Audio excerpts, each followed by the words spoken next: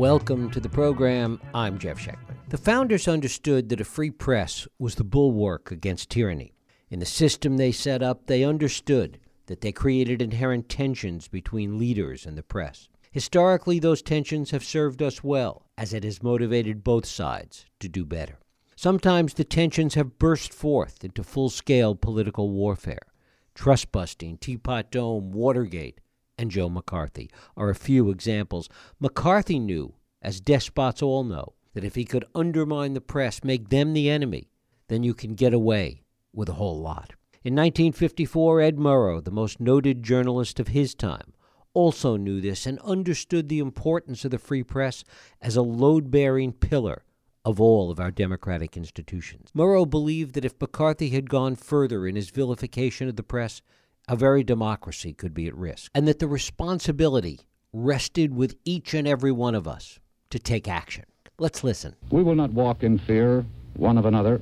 We will not be driven by fear into an age of unreason if we dig deep in our history and our doctrine and remember that we are not descended from fearful men, not from men who feared to write, to speak, to associate, and to defend causes that were for the moment unpopular.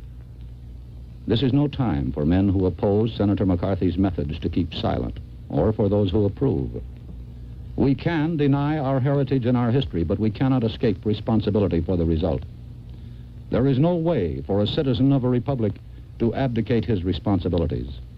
As a nation, we have come into our full inheritance at a tender age. We proclaim ourselves, as indeed we are, the defenders of freedom wherever it continues to exist in the world. But we cannot defend freedom abroad by deserting it at home. The actions of the junior senator from Wisconsin have caused alarm and dismay and given considerable comfort to our enemies. And whose fault is that? Not really his. He didn't create this situation of fear. He merely exploited it, and rather successfully. Cassius was right. The fault, dear Brutus, is not in our stars, but in ourselves. Today, similar threats from Donald Trump, who calls the press the enemy of the people, are arguably a true threat to our democratic institutions. And who better to write and talk about this than one of Ed Murrow's last protégés, my guest, Marvin Kalb. Marvin Kalb is a senior advisor to the Pulitzer Center. He's a non-resident senior fellow at Brookings. He's the Murrow Professor Emeritus at Harvard, a former network correspondent at CBS and NBC, a one-time host of Meet the Press, and the author of several books. It is my pleasure to welcome Marvin Kalb here to talk about his newest work, Enemy of the People. Marvin, thanks so much for joining us. Oh, it's my pleasure to be with you, and I'd loved hearing Murrow's voice again. One of the things that Murrow was concerned about, and you write about this, is that he really was afraid for democracy, that he thought that democracy wasn't something that was inevitable, that it could be undone. Well, one of the things that Murrow used to talk to me about a great deal was his time covering the rise of Hitler in Germany in the mid-1930s. Ed, at that time, was just starting up CBS News, what it came to be. And he was in Germany very often. He saw what was happening, and he became very frightened by what he saw. And when he went to England and from there ended up covering World War II, he always had the feeling that democracy is a fragile institution. It is marvelous, it is wonderful while you have it, but it's not there forever. It's not sort of rooted in concrete.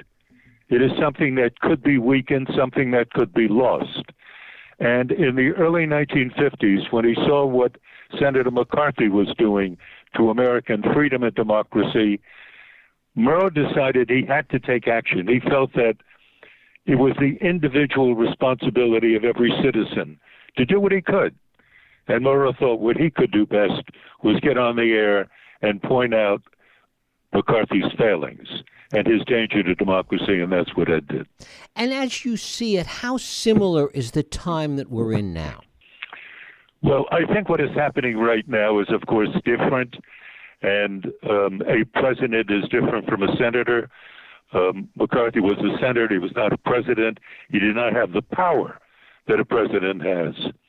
What we are witnessing right now is a president who believes that by demeaning the press, by constantly saying it's a fake news, you don't take it seriously, it's a joke, it's a hoax, that when the press comes up with hard information, true fact about what it is that Trump has done or is doing, Trump believes that by demeaning the press, most Americans won't believe what it is that the press says.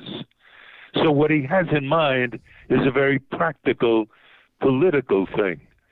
But what he appears not to focus on is the fact, the true fact, that the press is in America one of the foundations of American democracy.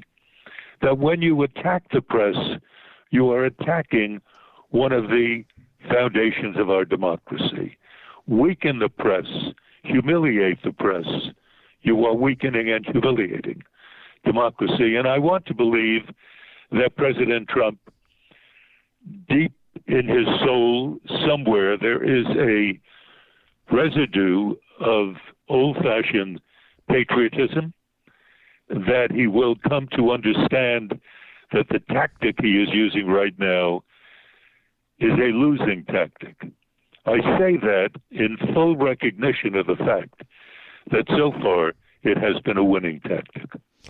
And what it also does is it puts the press on the defensive in a way. I mean, it's a little like, to use a sports metaphor, working the refs.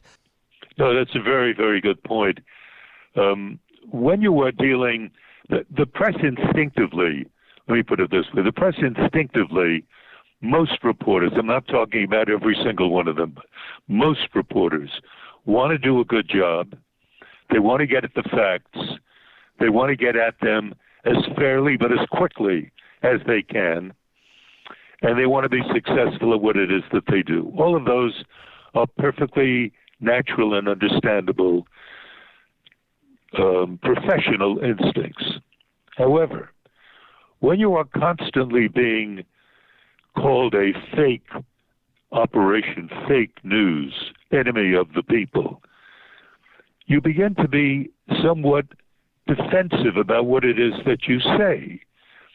The head of the BBC, the British Broadcasting Company, just recently made this same point, that if the press is humiliated on a daily basis, it begins to look at itself in the mirror and wonder whether it's really as good as it thinks it is. Now, everybody can be better. That's not the point. The point is that you are being put on the defensive, and that means that the politician who does that is on the offensive.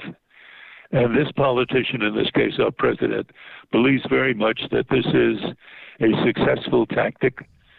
And the polling data that one sees in recent weeks and months suggests that it is successful from his point of view. More and more Americans believe you can't trust the press. More and more Americans believe that the press deliberately puts out misleading information to attack the president, deliberately does that. And of course, that's not true, but more and more people believe it is, and that's the problem. How much of that, Marvin, in your view, how much comes from the fact that over the years, long before Trump, that the press, particularly as it relates to television news, has become so conflated with entertainment? And how has that added to this problem now when somebody like Trump comes along? That's a good point again.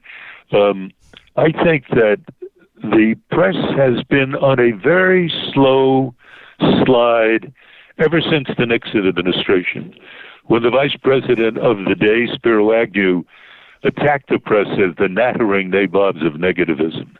He began to attack the press, and that became, for conservatives in this country, and many members of the Republican Party, although you don't have to be a Republican to think this way, they began to think that the press had many faults, it really does, but it's the best press we've ever had. It's the best press anywhere in the world. And that free press requires tolerance, but it also is the sort of press that was having less and less clout with the American people. When President Trump came along, he spotted that, he knew that, and he rushed into it and really began to attack the press, so that the number of people having questions about the press, as I was mentioning a moment ago, that number has gone up.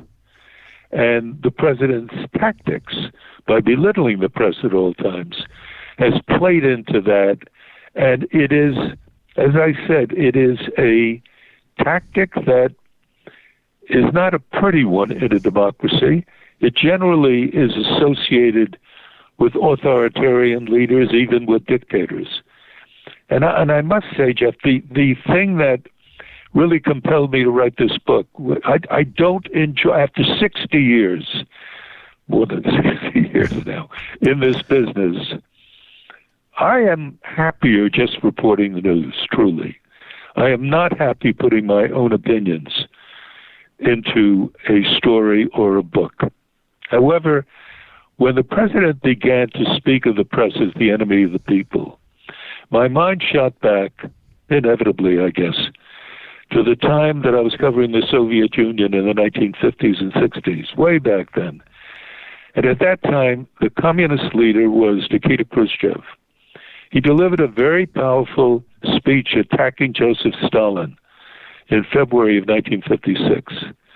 And one of the things he did not like about Stalin, and he said that in the communist world we should not use this any longer, was the phrase, enemy of the people.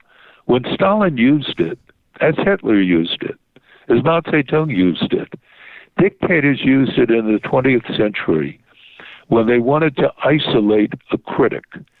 You isolate the critic, you weaken the critic, and ultimately you kill the critic. And the phrase enemy of the people for Nikita Khrushchev was too ugly a phrase to use even in communist society. So when Trump began to use that, I was stunned. I was asking myself, why in God's name would he do this? I realized after a while why he was doing it. That didn't make it any better. He is perhaps unwittingly associating himself with the most authoritarian leaders of the 20th century. It's not something that the leader of a democracy ought to be doing, and yet he is doing just that. And you keep wondering why. What is in the back of his mind? It does beg that question, towards what end, as far as Trump is concerned? Towards what end? I think the end is not some radical transformation of American politics. I think in the president's mind, what he wants is a continuation of his position of presidential power. He wants to be able to say that he is going to win the Republicans would win the upcoming elections. And that means he heads off. With the Republicans remaining in charge of the House and the Senate, he heads off the possibility of impeachment. He heads off the possibility of a series of investigations about his income tax and the way in which he acquired the many, many millions he has. And if he retains Republican control, he heads that off, and then he puts himself in a good position to be reelected in 2020. So the press is a fundamental target for him in acquiring the political ends that I've just articulated. How different is what Trump is doing? Maybe, it's less sophisticated, it's more boisterous, it's noisier, but how different is it really than what Nixon did when he had his own enemies list and people like yourself were on it? Yeah, I think it's profoundly different. First of all, Nixon's enemies list was a private list. He had that at the White House among a small number of people who knew about it. It was not a political weapon that you boasted about, that you get on television and talk about all the time. It's a totally different concept. What he wanted to do was have a small list, which he called an enemies list, and the people on it, as I was, people on it could be, their phones could be tapped, income tax checked, all kinds of things, followed when you're covering a story. These were terrible things that Nixon was doing, but the difference between the two in my mind is that Nixon was a professional politician. He lived within the rules established by the American structure. And he had been a congressman, he'd been a senator, he'd been a vice president, he'd been a president. He'd been everything. And so when he saw the handwriting on the wall, rather than tear the temple down with him, he resigned and went off to California and wrote books and did speeches. Donald Trump is a totally different political personality. He is not of the system. He's an outsider who is now in the system. And if the system turns against him, which it might do, he feels that he cannot accept that. And the idea of tearing the temple down becomes something that you must consider in a serious way. I would never have imagined that an American president would do this, because all of them had, in some way or another, served the country and felt an allegiance to the country. Donald Trump had not. He had never been in the military. He'd never won an election. And he's incredibly smart when it comes to ways in which you read the American people, what it is that they want. And he knows sort of a terrific instinct on ways in which you play to the crowd. And that is what he does almost on a daily basis as he campaigns now. Given all of that, what, if anything, does the press need to do differently in dealing with someone like Donald Trump, given that it is a unique black swan kind of event? What might the press do differently? It's a wonderful question, and it's one that I've asked myself 100 times, and that I've been in many, many conferences where we've talked about that. We always end up saying essentially the same thing, and I'm going to give that to you, because I do deep down at the end of the day believe that's the only thing we can do. I believe that the reporters of today are as good as the reporters in Murrow's time, but they live in a totally different environment in which the new technology, in which the internet plays a fundamental role, social media plays a huge role. What can the reporter do? Cover the news. It sounds trite, and I appreciate that. Cover the news as fairly, as accurately. Take your time if you have to. Do a lot of investigative reporting, and spend your time not seeking to beat social media with an event. Forget that. Spend your time figuring out why an event is happening, why a particular politician is succeeding or failing. Take your time, dig deeply, figure out why things are happening, and only then tell the American people what's up. That would suggest there's going to be more investigative reporting, and that's good. But most important, more careful reporting, not dependent on time. Let social media do that. You report the news as clearly, fairly as you can. Will this then, in your view, have an impact on the future of journalism even after Trump is gone? Well, after Trump is gone, of course, nobody knows at this stage whether what is America going to look like after Trump is gone. First of all, I don't know whether he's going to be a one-term president, a half-a-term president, or a two-term president. if it's going to be a two-term president, he is going to be a figure who will leave a huge legacy behind him. I don't think it'll be a good legacy at all, but it's going to be huge, consequential, very important. And is that going to drag America down into the mud or raise us up? I see no evidence that Trump is raising us up, except perhaps on the stock market, and people who are in the market find that good, and that's great, fine. Make a lot of money is very good. I have no problem with that, whatever. But what you should be doing as a journalist is keeping your eye on the sparrow's fall. That's a phrase that Eric Sevareid used on me the first time many, many years ago. Keep your eye on the sparrow's fall. Keep your eye on the news, the important news of the day, and don't get distracted by a lot of nonsense, because there is a lot of nonsense. And if there is, let other people do that. Let social media people do that. Let people on their various websites do that. If you're working for a newspaper, a network, a radio station, again, keep your eye on the sparrow's fall. Keep your eye on what's important. Talk a little bit about the multiplier effect that the attacks on the media are having. As our founders saw it, it existed as a column that supported so many other institutions. And to the extent that it is being attacked, it can't help but impact other institutions. Well, if the press is attacked, I go back to something that Murrow taught me many, many years ago.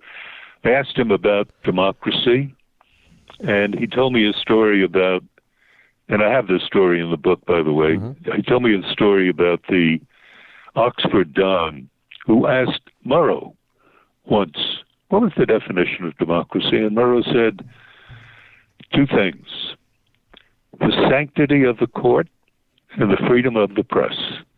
If you have those two foundational structures in place, democracy has an excellent chance of surviving and being strong.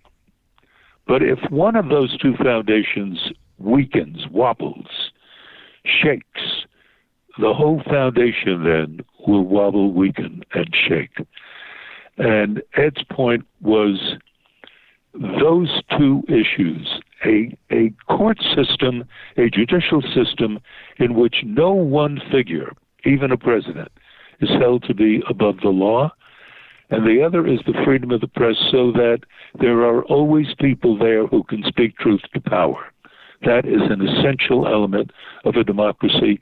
And a final point that I sort of picked up over the years is that democracy is a word. It is a word that has power when people believe in it. It is simply a word that's discardable if people vest in it no belief, no credibility, no importance. So it is crucially important that we understand the essence of democracy so that it has meaning for us all. And that was Murrow's view, sort of embroidered a bit by me over the years, but that's essentially what I have tried to say in this book. You've got to have fundamental beliefs in what is at the heart and soul of American democracy, or we're going to lose it. It is not anchored in concrete. It is a fragile instrument. If we have it, let us treasure it. Let us strengthen it if we can. Let us not, by all means, let us not weaken it. Marvin Kalb, his book is Enemy of the People. It's just out from Brookings Institution Press. Marvin, I thank you so much for spending time with us. My pleasure. Thank you. Thank you.